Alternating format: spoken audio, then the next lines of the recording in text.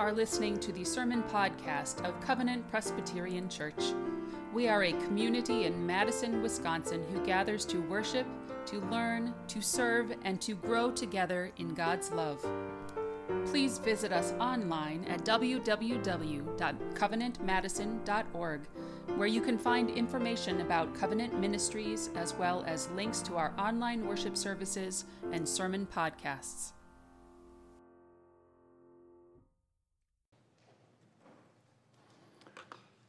Legos. Who likes playing with Legos? Our boys loved playing with Legos when they were kids. We still have some of their constructions in the basement. They're 20 and 22 years old right now, by the way, but we still have those things built in our basement. And anybody who's played with these building blocks, even for a few minutes, knows the importance of having a strong foundation for your building blocks. If you have some blocks and you don't have a good foundation, and you build a tower of some sort, and you don't have a good foundation, that tower will come over quite easily. But if you build something that has a strong foundation, you can build and build and build, and it will be very, very, very solid, right?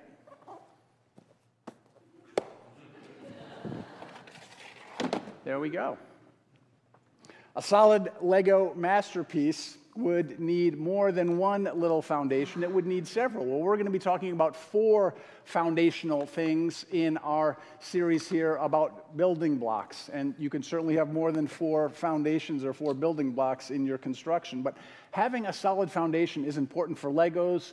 It's really important for us as Christians, as God's people, and that's what we're going to be focusing on this month. At the conclusion of Jesus' Sermon on the Mount, he has taught the disciples all these things, and then he says to them, "These words I speak to you not as incidental additions to your life, homeowner improvements to your standard of living. They're foundational words to build a life on. If you work these words into your life, you're like a smart carpenter who built his house on solid rock. Rain poured down, the river flooded, a tornado hit, but nothing moved that house. It was fixed on rock." Jesus reminds us the importance of having a strong and solid foundation. So that's what we're going to be trying to do in this series.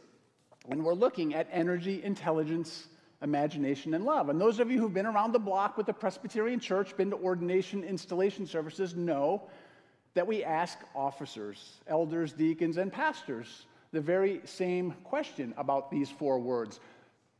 Will you pray for and seek to serve the people with energy, intelligence, imagination, and love? These are aspirational words for us. So they're words for church officers and pastors, church leaders, but they're really words for all of us. So that's why we're going to spend some time thinking about these words this month in our series with the hope that we might learn more about these words and that we might incorporate them more into our lives, that we might welcome these gifts that God offers us to live our lives as Christians. Energy is first. We all need energy, especially today. A lot of people I talk to are exhausted. We're exhausted because of COVID still. We're exhausted because of all the political dysfunction. We're exhausted because of economic stress. We're exhausted because of family issues. We're exhausted because of environmental challenges all over the place. We're exhausted of being exhausted. It's an exhausting time. We need energy. And if there's a source for that energy, we need to tap into it so we have energy for faithful living. We need that strength. We need that power to faithfully engage with life. And sometimes we need it just to get through the day, right? In the first century, the disciples needed energy in a different time and context. Jesus had been with them for 3 years at least, teaching them, encouraging them, telling them about the kingdom of God, telling them to love their neighbors, telling them to remember the people who had been forgotten. And then he was arrested because he was a threat to the power of empire. He was tried, convicted, and killed. An exhausting time for the disciples as they watched their leader be killed. Then he was resurrected. This was surprising. He was with them for a while longer. And the part of the story that sometimes I don't think we pay enough attention to is Jesus was with the disciples after the resurrection for 40 days, we're told. And then he was ascended. He disappeared again. If I was one of the disciples, I would have been like, Jesus, you just came back and now you're leaving again. It was a stressful time. But Jesus made a promise for them. He made a promise, and he said to them, well, when the time they come together, they said, Lord, is this the time when you will return the kingdom of Israel? This is about the time when Jesus was going to be ascended. He had been teaching them about the kingdom of God. And Jesus said, it's not for you to know the times or the periods the Father has sent by his own authority. But, Jesus said, you will receive power when the Holy Spirit has come upon you, and you will be my witnesses in Jerusalem, in Judea, and Samaria, and to the ends of the earth. Right? So Jesus is saying it's going to be hard. I won't be here anymore. You're going to be on your own. But you're going to receive power. There's an opportunity for the disciples to plug into this power that God offers. So, energy. I thought if we're going to talk about energy and power, I should do a little reading. So I did a little reading about energy. And I quickly got overwhelmed. I was not strong in sciences in my formal education. And then I started reading about kinetic versus potential energy, chemical reactions, quantum mechanics. And I still don't know what E equals mc squared really means. I was never really good with science. But you don't have to be good at science to know that humans need energy for faithful living. To know that we need energy to do what God wants us to do what we want to do. While we might not understand the science, we can understand the importance of energy. Think about a fan, right? Warm days we have. You have a fan, but the fan's not plugged in, the fan's not going to work. If the fan's not connected to a source of energy, it's not going to work. Some people have portable fans, little battery charging fans. If that's not connected to the charging station for a while, it's not going to work, right? All sorts of possibilities with this. I have my phone in my pocket, right? I'm guessing a few of you might have phones in your pockets, and you know what happens if you don't put it in the charging station after a while. It loses power, and it's just a hunk of plastic and metal that doesn't do anything. You need to charge those things. I actually brought in my electric toothbrush to worship today. I've been a pastor 32 years and never brought a toothbrush to church before, but a few years ago, my dentist talked me into getting an electric toothbrush. I was kind of skeptical, but I think it's kind of cool. But this is the charging station. Every week or so, I need to plop it in here for a while. Otherwise, it's just like a regular toothbrush and doesn't do the work that it's supposed to do. So I'm going to put my toothbrush over here now and be careful with that. So there's all sorts of examples like that. You can even think about more and more people are getting electric cars, right? And what do you have to do with an electric car? That's one of the issues that we're trying to figure out with our infrastructure. You have to charge the car. If you don't do that, then you're just gonna, you run out of gas, you run out of a charge, whatever. You need energy to make things happen. Okay, I think the point's pretty clear here. All sorts of things that we need to do to make this energy for us. So the question for us today is, what's your charging station? Where do you get energized to live, to do the work that God wants you to do? Now, there's an obvious answer here, and it makes me think of a story of the pastor who was speaking to a group of kids, and he held up or showed them a picture of a squirrel. And he was trying to teach about industriousness and hard work and perseverance. And he said, "Children, what do you see here?" And one of the kids, who had been through a few too many overly simplistic messages from the pastor, raised their hand and said, "Well, it looks like a squirrel, but it must be Jesus."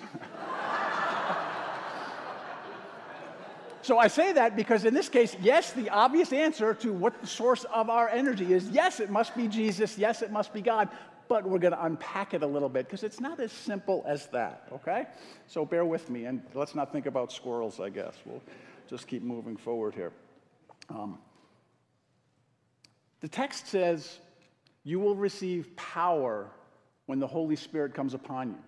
So Presbyterians, we talk about God a fair amount. We talk about Jesus to a certain extent. We don't talk about the Holy Spirit a lot, but one God, three persons, and Jesus says the Holy Spirit will come and give you power. So it seems like if we're going to figure out this energy that God wants to give us, we have to figure out something about the Holy Spirit. Now, I know we Presbyterians, we get a little uncomfortable when we hear about the Holy Spirit. and some of us cringe a little bit when we see people jumping and dancing around in their churches. And I'm not suggesting we need to do that. I know how we show our enthusiasm and our energy as Presbyterians. When we get really excited about something, we might nod our head with agreement. Or occasionally, if the music is really energetic and happy, we might tap our foot gently. That's how we roll, and that's okay. There are other ways to tap into the Holy Spirit's power, and I'd like to think about that today. And I've actually got five ways to think about our charging stations, 5 ways that we can harness the energy that God wants to give us through the Holy Spirit, so we can connect with this power of God. The first one is worship. Again, kind of the squirrel answer, kind of an obvious answer, right? The idea of getting together in person or online. Welcome to those of you who are online again. People tell me all the time that Sunday worship is like a breath of fresh air for them, or a energy that they need for the week. This is why I go to worship when I'm on vacation, because I need that too. I need to be in worship together to sing, pray, learn, listen, and grow. We need to connect regularly with God, and worship is a great way to do that. And by the way, rehearsals for choir and our New Day ensemble start this week. So if you'd like to be part of worship in that way, feel free.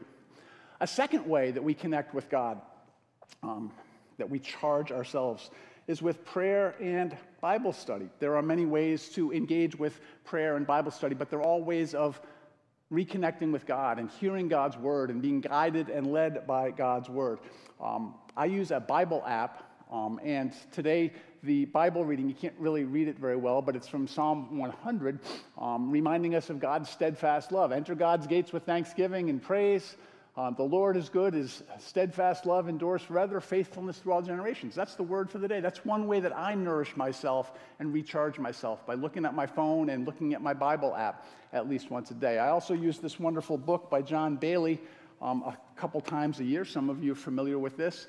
It's got a daily prayer for every day. And actually, the prayer for today, I'm just going to read just a little bit of it.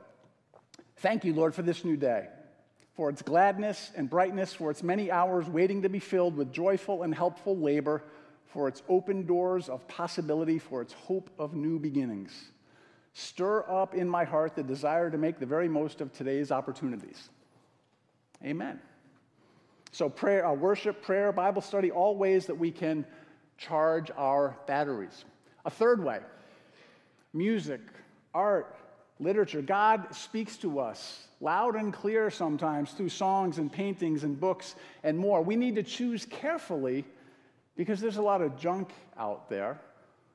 So we need to be mindful about what sort of things we do with music, art, and literature. I find reading novels and history and nonfiction to be a spiritually renewing experience. I just finished a delightful novel called Harlem Shuffle, set in the 1960s, about a man struggling between two worlds and trying to make good choices. Fascinating book.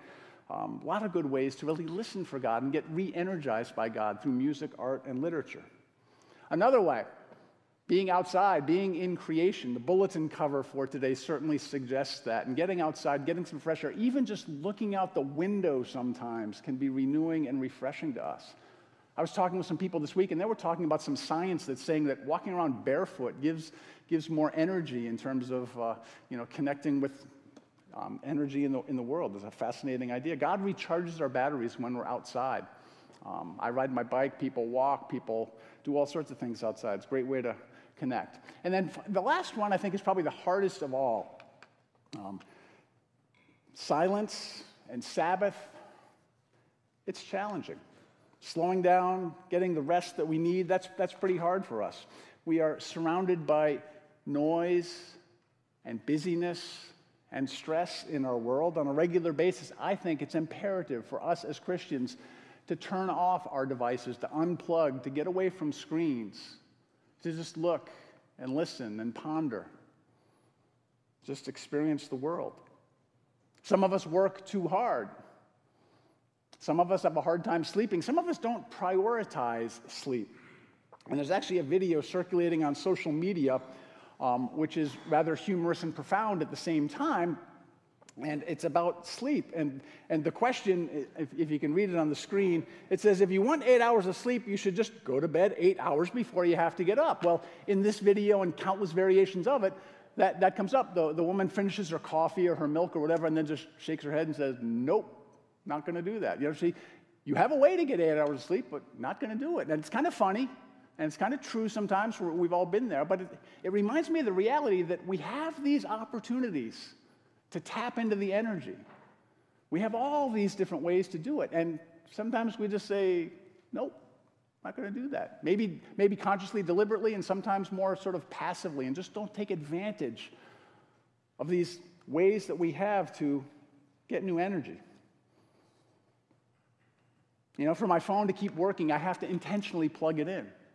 For my toothbrush to keep working, I have to intentionally plug it in. For us to keep working, we have to intentionally plug ourselves in somewhere, somehow. I've listed 5 suggestions. There are countless other ways to tap into God's energies. Just saying I'm a church member won't do it either. We need to be intentional. We need to be assertive about it. We need to plug in. So at the start of a new school year, a new program year, a new year for the church, it's a good time for all of us to figure out how we are going to stay charged individually and together, how we're going to tap into the energy that God offers. And providentially, tomorrow is Labor Day.